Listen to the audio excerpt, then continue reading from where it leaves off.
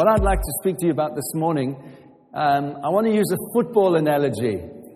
I want to talk about playing happy football. Happy football, all right? I could use another word. I could talk about becoming one, being unified. And the scripture that I've chosen to look at is John 17, verse 20. We're going to look at that this morning as a basis. But just to kind of set the scene, if you like, over the last while, because we've felt like God has been doing something new and fresh in the church, we've been doing this little series called Tending Our Roots.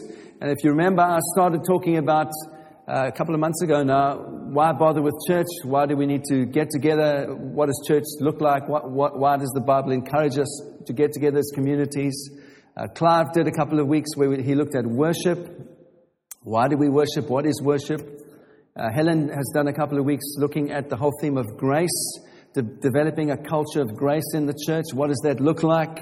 And in a sense, I'm going to carry on this morning with that, looking at some of our root kind of values, if you like. And I would like to look at this morning this thing of unity, becoming, Jesus used these words, becoming perfectly one. Isn't that an amazing thought?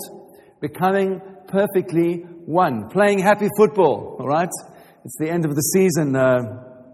And this weekend, some of the teams that were in the championship got relegated out of the championship to League One. Some of the next couple of weeks, some of the teams that have been playing in the Premier Division are going to be relegated down to the championship. Yes, careful.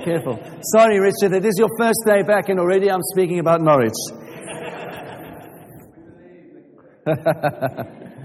But I can tell you this, Saracens, our rugby team, North London rugby team, scored 601 points this season so far, which is the most that any team has ever scored in the Premiership. I want to say this to you. To score 601 points, you have to be a happy team. To remain in the Premier Division, you have to be a happy team. And isn't it, I remember after one of the World Cups, the Brazilian guy, I think it was the year that Ronaldo, that year that Brazil won the football World Cup, at the end of the interviews, they were talking to the coach, and he said, you know, you guys, Brazil keeps winning the World Cup, how do you do it?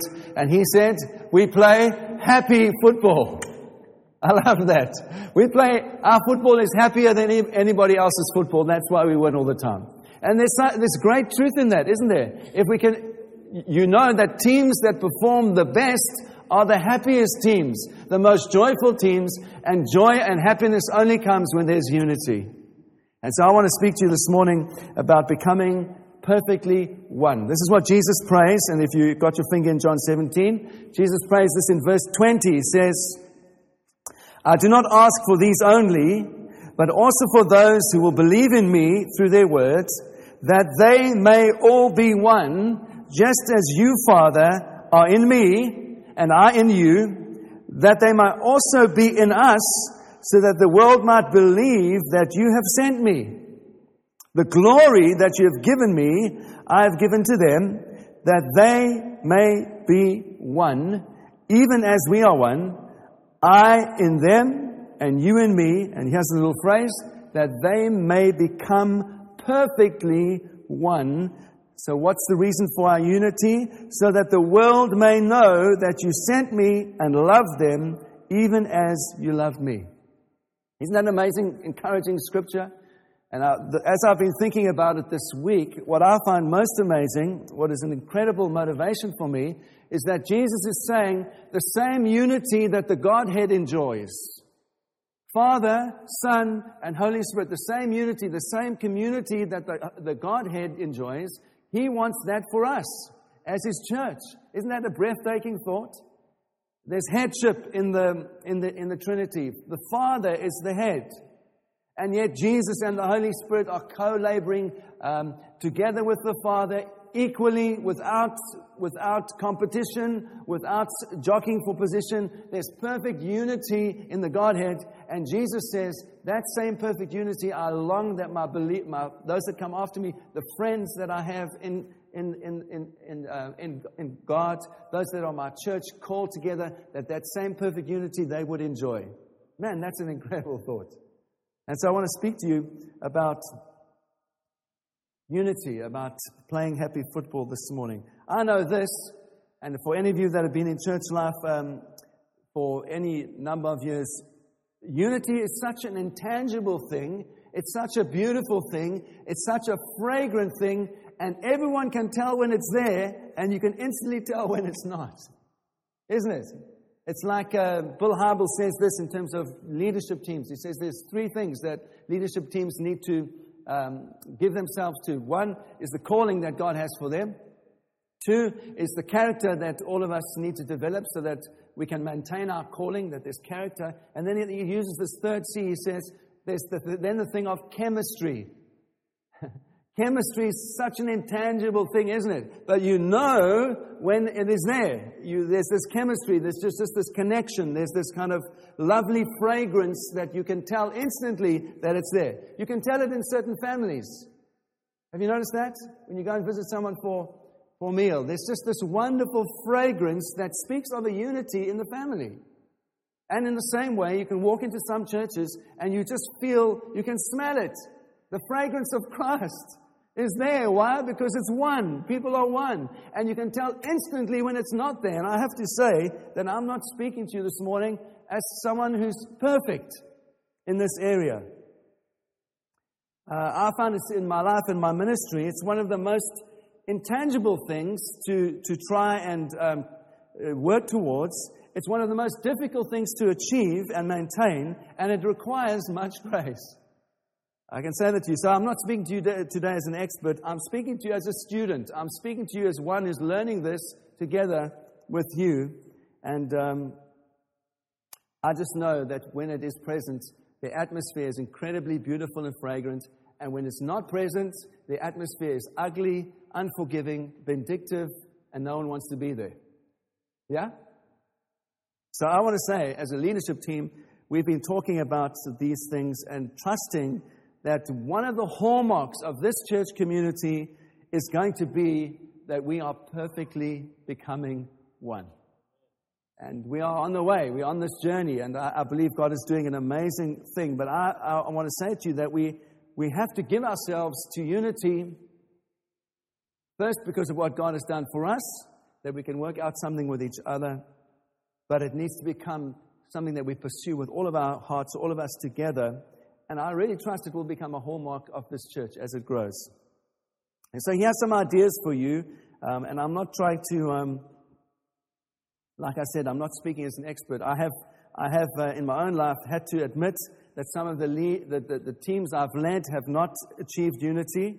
But by the same token, some of the teams I have led have achieved unity. And so for me, it just speaks again, this thing of unity. It's so intangible. It's so difficult. But actually, it's possible because of Christ. It's possible because of the Holy Spirit. And it requires some things of all of us. And I believe as we give ourselves to those things, we will see it in an increasing measure. All right? And so this is, I really hope you're going to be encouraged this morning that we will be those that play happy football. And I want to say this to you also, even as we aim at these things as a church community, we might not always get it right. Occasionally we might miss the target, but I just pray that will never discourage us, that will never distract us. We want to give ourselves to these things with all of our determination, all of our hearts, that we might be a great encouragement to others. Because I do know this, that for me, one of the most de-energizing things to live with in your life is broken relationships. Would you agree? It's the most de-energizing thing. When relationships are whole and when relationships are healthy, man, you feel energized. You feel so energized. We had a thing this week where we were chatting to some people about the role of women in ministry. And I came away just crying out to God and saying, oh God, please help your church. Please help me. It de-energized me, the conversation. It really did. I believe this, and I want to be on record to say this to all the ladies here. I believe that in God, it is the requirement of every church and every member of every church to release women in the church into the gift that they have. All right? All of us. We are created equal before God, men and women. And I want to say this, giftedness and authority are not the same thing. All right? We have to release gifted men, women and gifted men in the church to the greatest measure that we can. All right? And it's possible to do that without violating authority in the church. It's possible. Of course it's possible. And so we do not hold in this church that women do not share from the pulpit. All right? Why? Because there's some gifted ladies that have got something to say. Do you believe that women can... I'm getting onto a complete tangent here. But anyway, do you believe that women can speak under the power of the Holy Spirit? I believe women can speak under the power of the Holy Spirit. Whether you call it preaching or sharing is irrelevant to me. What you want is the power of the Holy Spirit. That's what we want in the church. We want the church to be full of joy, full of power in the Holy Spirit. And whether it's me one Sunday speaking or it's a lady the next Sunday speaking, what we want is the power of the Holy Spirit. That's what builds the church. And so I want to say this, and I might be shot for saying this, but giftedness is always more important than structural authority. Always. And we want to have a structural authority that is godly. We want to have order in the church, but giftedness is always more important than structural authority. I could put it to you another way. Do you want complete order in the meetings, or do you want the life of God? We want the life of God. We want the joy of the Holy Spirit. We want happiness. We want ministry. We want healing. We want deliverance. We want people to be born again. That's how it comes, by the power of the Holy Spirit. I want to encourage you, ladies, not to hold back in what God has gifted you to do, that there's always order in the body of Christ, and we will give ourselves to finding that radical middle ground as we can. Speak about the radical middle. This is the radical middle. Full of the Word of God, full of the Spirit of God. Holding to order, but being full of the Holy Spirit. Amen? Okay, so, my little rant over for the week. So I just want to give you a couple of things this morning, talking around the thing of unity and being full of the power of the Holy Spirit. I want to point you to Ephesians. Can you go just with me to Ephesians chapter 4? And I will try not to be, I won't be long this morning.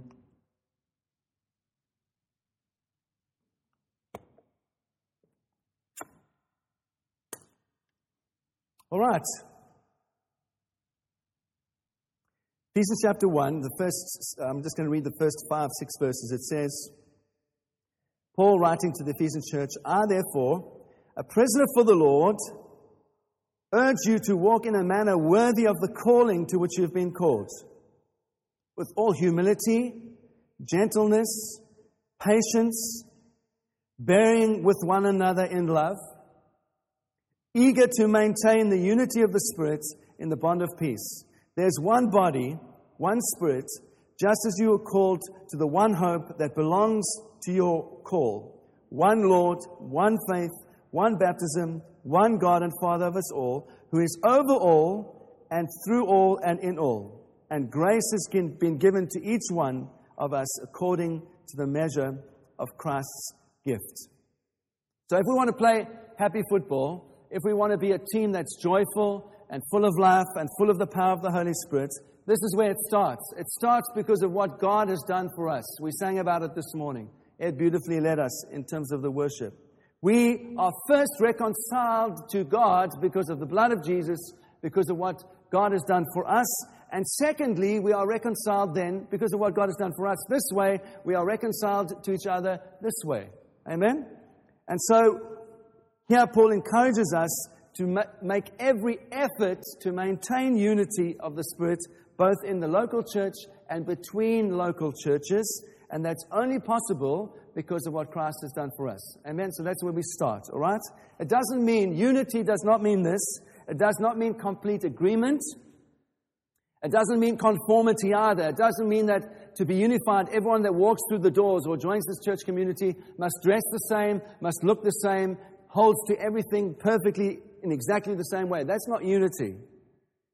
It's because of the cross we can be united. Even though there's diversity, we can be united as we become mature in our love for God and our love for each other.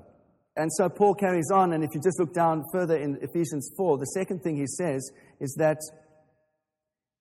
he's encouraged us already to be those that are full of gentleness and think of others, etc. And then he says this, he says in verse, I'm not sure what it is because I deleted the verses off my thing here. It just says, therefore, having put away falsehood, let each of you speak the truth with his neighbor, for we are members of one body. Let each of you speak the truth to his neighbor, for we are members of one body. So one of the primary ways that we maintain unity in a church community is simply this, is that we speak the truth to each other. It's so simple, isn't it? We speak the truth to each other. Rather than speaking about other people, we speak to people. I found this over the years of leading a church. It's amazing sometimes when people come and speak, and I'm learning not to tolerate this anymore, but they come and speak to you and they kind of share their grievance that they have about some other person in the church. And you know what I find that does to me? It makes me start to feel angry in the same way. You take on the grievance of that person if you allow them to share it with you. So I've never had a problem with Clive. And then some person comes to me and says, do you know what Clive's done to me? He's done this to me. And suddenly I get all angry. And I think, well, geez, Clive. I'm just picking on Clive. Why would you do that? Do you understand what I'm trying to say? I could pick anyone's name here. When you share your grievance that you have with some other person without speaking to them first, it pollutes everybody. Now suddenly everybody's opinion of that person is slightly tainted and warped and bent out of shape because you took on that grievance. No, we don't want to. That's not what we are called to do. Paul encourages us. We speak the truth to each other, our neighbor. And so if there's a grievance that you have, as best as you can, you go to the person and say, listen, I just need to chat to you about this, and I want to speak about this thing. He carries on in verse 29, Paul, he says, let no corrupting talk come out of your mouth, but only such as is good for building up. Isn't that beautiful? We want to be those that encourage each other. We want to give ourselves to this heart that wants to encourage other people, not tear each other's down, to tear other people down. And it says that it may give grace to those who hear. Isn't that a wonderful thing about how you want to encourage someone? You want to give grace to them. You want to encourage them. We need to find grace every day in our lives. And here Paul is saying you can speak in such a way that either gives grace to someone and helps them or robs grace from their life and they feel discouraged. No, we want to be great encouragers. And so he defines it further. He says, let all bitterness and wrath and anger and slander be put away from you along with malice. Be kind to one another. Be kind to one another. I love that. Be kind. Wouldn't the testimony of this church, wouldn't it be great if people spoke of this church and said, Forest Town Church, that's a kind church. Man, they're kind. Oh yeah, I love that. That's what I want. When people walk through the stores, that they would experience kindness in this place. That we would experience kindness in this community. And he says, be tender-hearted, forgiving to one another. Why? Just as Christ has forgiven you. Yeah? I've said this often. Sometimes we want grace for ourselves. I'm so glad, God, that you've forgiven me. I'm so grateful, God, that you've forgiven me. But we don't want to give that grace to other people. We hold grudges. We say, oh, no, I'm never going to forgive you for that. No. As God has forgiven us for this way, we forgive each other that way. Is that easy? No, it's not. Is it possible? Yes. Why? Because God gives us grace to do that. And I'm going to look at that a little bit later. And then the third thing I want to say is that there's some encouragements that Jesus brings in Matthew. He says this in Matthew 18. If your brother sins against you, go and tell him his fault between you and him alone. This is what Jesus says. This is how we help to resolve conflict in church communities. If your brother sins against you, go to him, just you and him. If he listens, you have gained your brother. But if he does not, take one or two others along with you, that every charge might be established by the evidence of two or three witnesses. If he refuses to listen to them, tell it to the church. And if he refuses to listen even to the church, let him be to you as a Gentile or tax collector. This is Jesus speaking. This is really a subject I wonder how it would go down if we really practiced this in churches in the 21st century, how it really would go down in the community, isn't it? I mean, basically he's saying resolve it one-on-one, saying if you can't do that, take two of your friends with you, resolve it with them, and then I've never seen a place where this is practiced, tell it to the church.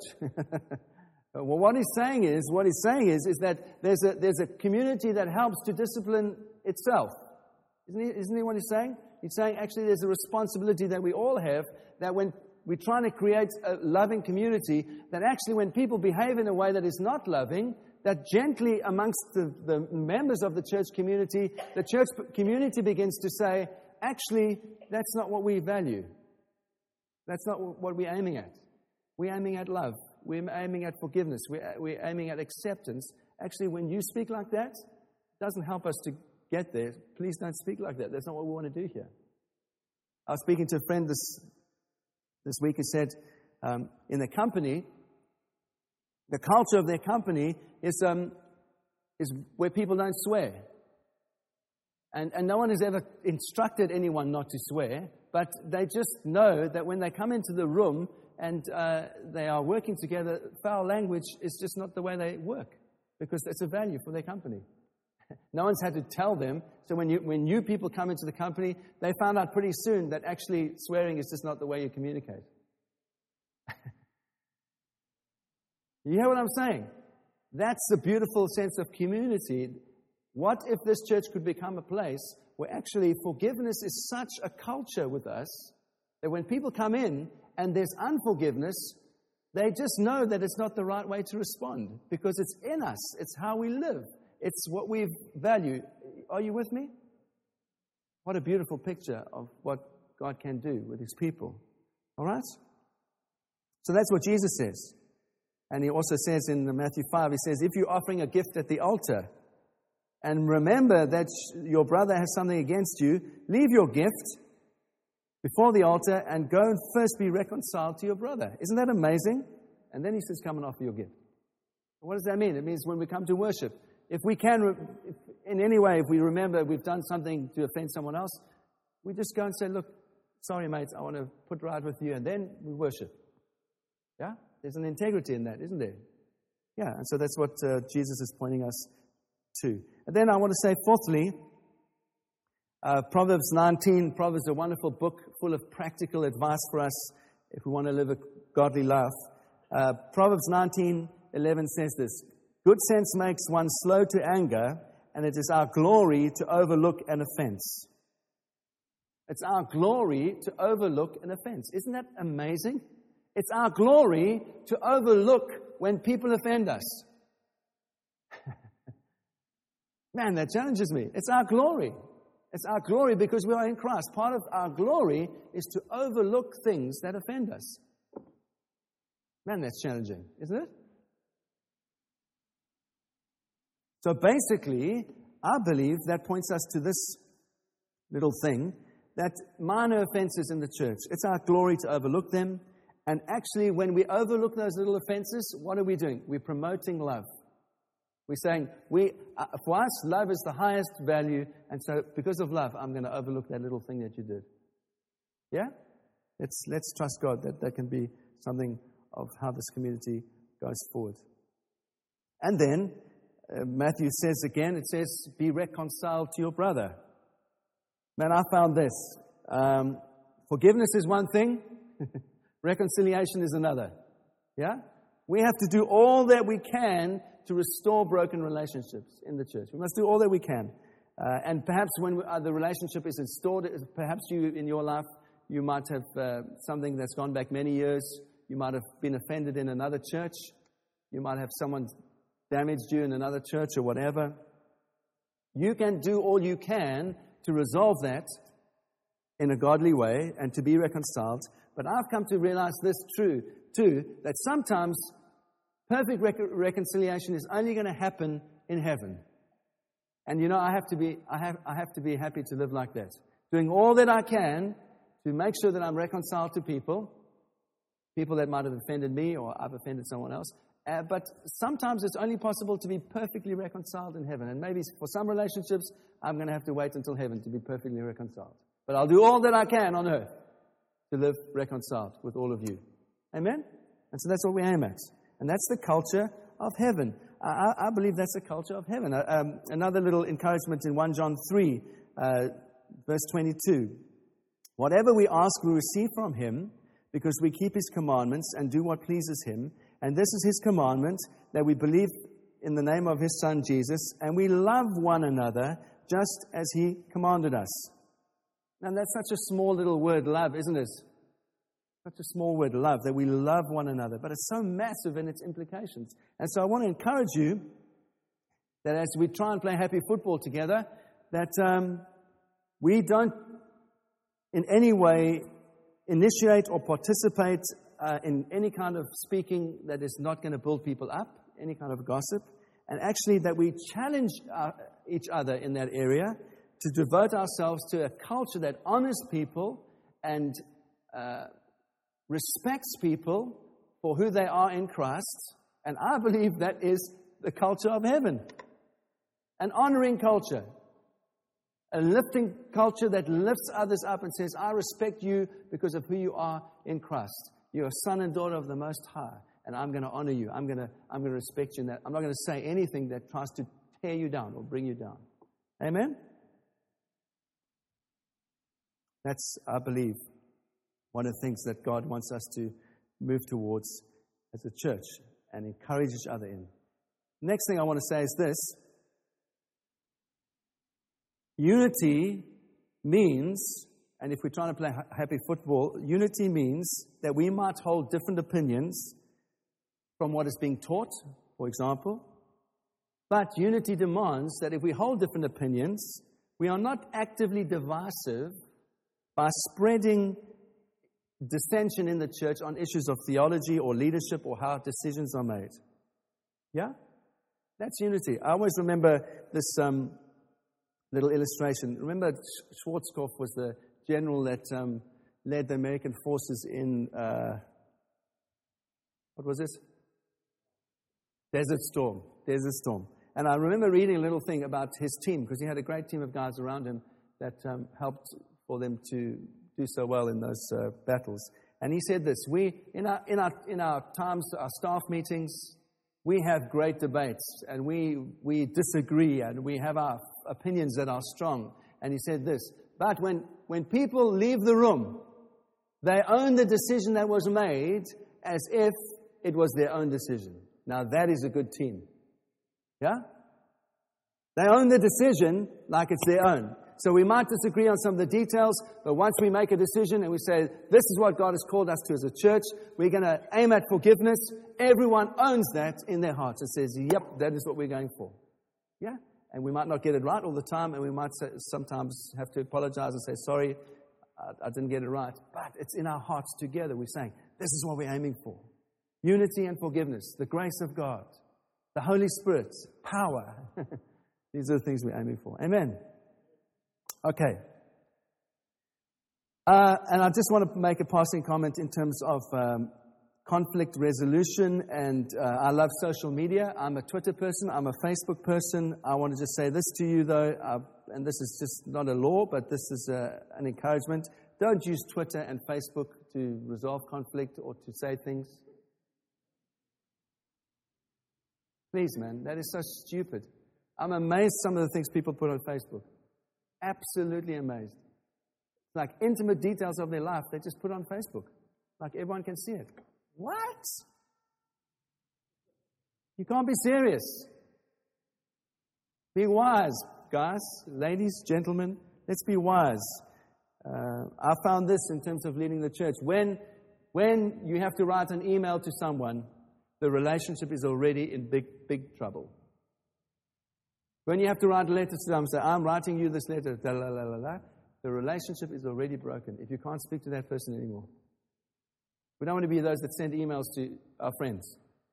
Yeah? I'm writing you this email just to tell you, I mean, there is a sense of we need to have some things formally in place. I'm not disregarding that. But if we have to write emails to people, we are not relating to people. Are we? That's not unity. Is it easy to speak face-to-face with someone? No. No, it's not. Because there are unreasonable people in the world. Did you know that? There are unreasonable people in the world. There are unreasonable people in the church as well. I've discovered that. Any reasonable person will be able to speak face-to-face. But there are definitely unreasonable people that whatever you do, they will just not listen. So sometimes you have to write an email. That's the last resort, is to write the email. Let's do all we can to be loving, speaking face-to-face, encouraging, saying we're going to do the hard thing. All right? Because God has done the thing for us. And so I want to just finish this little section by saying this. Psalm 133, such a beautiful psalm. Do you know it? It says, "Behold, how good and how pleasant it is when brothers dwell together in unity." It's like precious oil on the head, running down on the beard. That's a picture of the Holy Spirit, the oil of the anointing. It's not just like a little drop of the Holy Spirit. It's like when there's unity, God so commands His blessing that His Holy Spirit is poured out and it's just flowing down like this. I have a friend who preached this message once, and he was talking about the oil of the Holy Spirit. And to illustrate his point, he got the worship leader, a guy called Finney, he got him to stand in this big bucket, this big cast iron bath. And he said, when God says He wants to anoint us with oil, this is what He means. And he picked up this 20-liter thing of sunflower oil.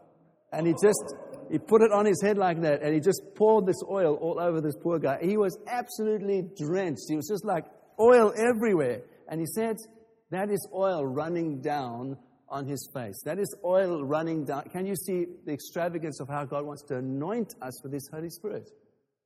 I thought it was a very, very powerful picture. And this is what it's saying in Psalm 133. Running down on the collar of His robes. It's like the dew of Hermon that falls on Mount Zion. For there the Lord has commanded His blessing forevermore. When we are unified, when we are becoming perfectly one, when we are playing happy football, everyone can smell it, everyone can see it. It's like the oil of the Holy Spirit is poured upon us. It is running down upon us. Everyone can sense it, and there amazing things happen. Amen. And so to conclude, I use this word often, and I want to use it again, and I want to try and define it as well. To do this, to live like this, is impossible except for the grace of God, all right? Except for the grace of God. And we can't live without the grace of God. We can't earn the grace of God. You know these things. But when you receive the grace of God, you realize how much you've needed it all along, isn't it? And you realize, well, how could I ever lived without the grace of God up until this point? And I think in my own life, when you've experienced unforgiveness, people have pushed unforgiveness towards you. When you've experienced a lack of grace, when people have been like that to you. When you've experienced a lack of kindness, when people have been unkind towards you. When you've experienced gossip and people have said ugly things about you that you know are not true. Then you begin to appreciate the grace of God. In a deeper and deeper measure. Then, when you have a revelation of the grace of God, you want to say in your own life, you want to say, God, I never want to put that on anyone else. I never want to have that done. I don't want to be responsible for speaking like that over anybody else because I know how ugly and how painful and how destructive it's been towards me. I want to be a conduit of your grace towards other people. I'm going to do all that I can to speak kindly. I'm going to do all that I can to think the best of people. I'm going to do all that I can to be someone who loves others practically because you know what? I know how much that's done for me and I know what your grace has done for me. That's why I keep saying, if you've never experienced grace for your own life, I want to encourage you to come into relationship with Jesus because when you've experienced it for your own life, you can give it away. You can't give away what you don't know. I know I'm a dirty, rotten scoundrel. I know. I know I've hurt people. I know. But you know what? When I know how much God has forgiven me, oh man, and I feel free on the inside, I want to give that away now. I want to say, I want all of you to experience the grace of God because I've experienced it in my own life in such an amazing way. Let this church become a gracious place. Grace is the most powerful force in the universe. And I would say to you, it's the most beautiful word in the universe. But I also would say to you this, that I am convinced it's overused in the church and it's underdefined in the church. And people like to just splab it out and say, oh, it's the grace of God. And suddenly this word grace covers just like everything. And I just want to define what I mean by grace as we look at unity, as we look at forgiveness, as we look at becoming those that play happy football, all right? Yeah, 6 little things. They're kind of not definitions, but different types of grace. Grace expressed in 6 different ways. And I believe if we give ourselves to these things, we're going to start to see perfect unity. We're going to start to see that we can become one, and that we're already on this journey of becoming one. The first is this. When I say grace, and I'm talking about unity, the first expression of that is forgiveness. It is forgiveness. And I've already pointed you there this morning. Because of what Christ has done for us, we can do the same for each other. We are declared guilt-free because of what Christ has done for us. So let us be a community that gives that same freedom to everybody. Secondly, grace that accepts people. There's forgiveness and grace that accepts people. God fully accepts us into the family. The Scripture uses these powerful words like, we are adopted as sons into His family. Isn't that an amazing thing? He perfectly accepts us. And we can bring our concerns to Him as our Father, our needs, our failures, and His response towards us is always kind. And we are never separated from Him because by grace we have full acceptance in Him. All right. So there's forgiveness. So let us forgive each other. There's full acceptance from the Father towards us. So let us fully accept each other and open our hearts to each other. That's why I believe that a multicultural church is not an impossible thing. A multi-generational church is not an impossible thing. Why? Because God has forgiven all people, regardless of their nationality or their culture or their creed.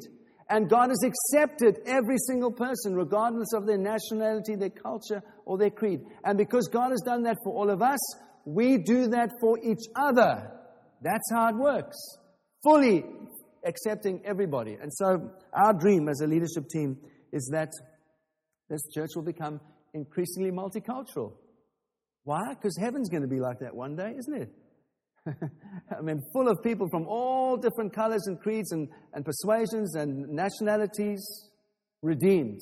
And so let the church on earth begin to reflect what is already in heaven. And then, thirdly, this grace that I'm talking about includes the presence of God. God's presence. Our Father is not distant from us. He's not a God far removed. He is here. He's with us, isn't He? I mean, I love how Andy Ollerton put it that one time he preached, and he said it's like there's a curtain here, and if God is not far away there, the curtain is here, and God is right here. He's just behind the curtain. And what we need to do is draw the curtain back, and then we see that He's right here. He's right with us. He's right here. And because He's right here, He's with us. Whatever we are doing, whomever we are with, He's here. And it's like God unzips our lives, doesn't He? And He comes to live inside of us by His Holy Spirit, and He kind of zips us up again. And He's inside us by the power of the Holy Spirit. He's with us all the time. And that same sense of His presence, Him being with us all the time, is the thing that's going to help us when we're in a room and someone wants to slander one of our mates, isn't it? No, God, actually, you are here with me right now. I'm not going to tolerate this person speaking badly about my mate. Because He's your son. He's your daughter. He's your daughter. She's your daughter. Amen? And fourthly, the kind of grace that I'm talking about says that God enables us. How many of you feel weak sometimes? That you just want to do the right thing, but you just don't always do the right thing? I feel like that a lot, eh? And yeah, you can put both your hands up because I would as well. Sometimes you're just in situations where you're trying to do the right thing. You know you've got to do the right thing, and you feel so weak that you just feel your flesh is so weak. You ever felt like that? This is the powerful thing. The grace of God enables you to say no. God's grace enables you to say no. Sometimes our wills can be so floppy, isn't it? I said to a friend of mine the other day, we have sometimes very big men in the kingdom, huge physical specimens, very floppy little will on the inside. Just like a puny little will.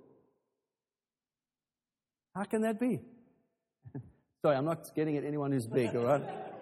I'm just saying, we have this picture of masculinity, this specimen, this amazing physical specimen. But inside, if our will is a floppy little will, we're not men. Men have a strong will that can say no when the situation requires.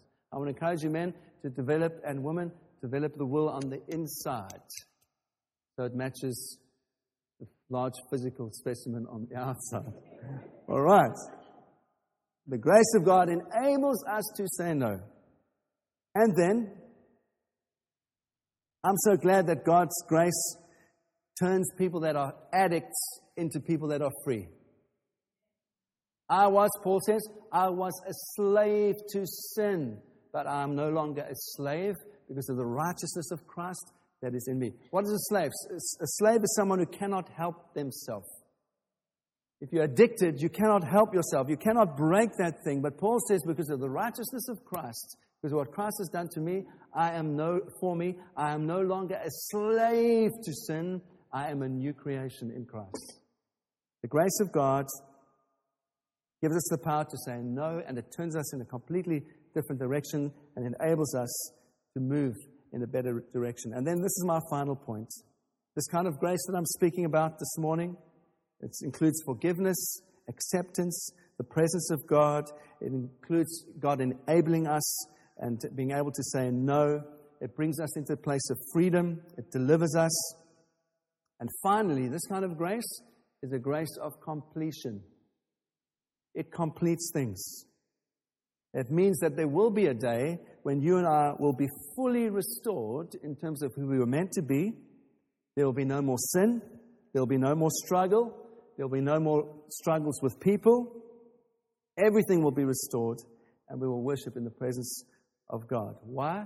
Because of His amazing grace. So when I speak to you about grace, and we're talking about happy football and unity, I mean by grace. I mean forgiveness. I mean acceptance. I mean the presence of God. I mean His enabling power in us to say no. I mean freedom, that we're no longer slaves to these things that bind other people up. We are free because of the grace of God. And ultimately, our trust is that God would complete what He has begun in our lives because of His great love towards us and His grace towards us. Amen? I want to ask you to respond this morning, and I want to ask you simply, if you can see the picture of what I'm trying to paint this morning, and say, Lord, I want to move towards that. Whether it's imperfectly, I'm not perfect in these areas, but I want to move towards that kind of thing in my life. I want this church to move towards being that kind of community. And I am asking for a commitment. If you want to commit to that vision this morning, that value of saying, this is how we want to do what we do. I'm not talking about the things we're doing this morning. I'm talking about the heart with which we do those things. It came out in our staff meeting on Friday. Someone just said, we want to get to where we are going together. I thought that was brilliant. We want to get to where we're going together. If you want to commit yourself to that, I want to ask you to stand. And we're going to pray.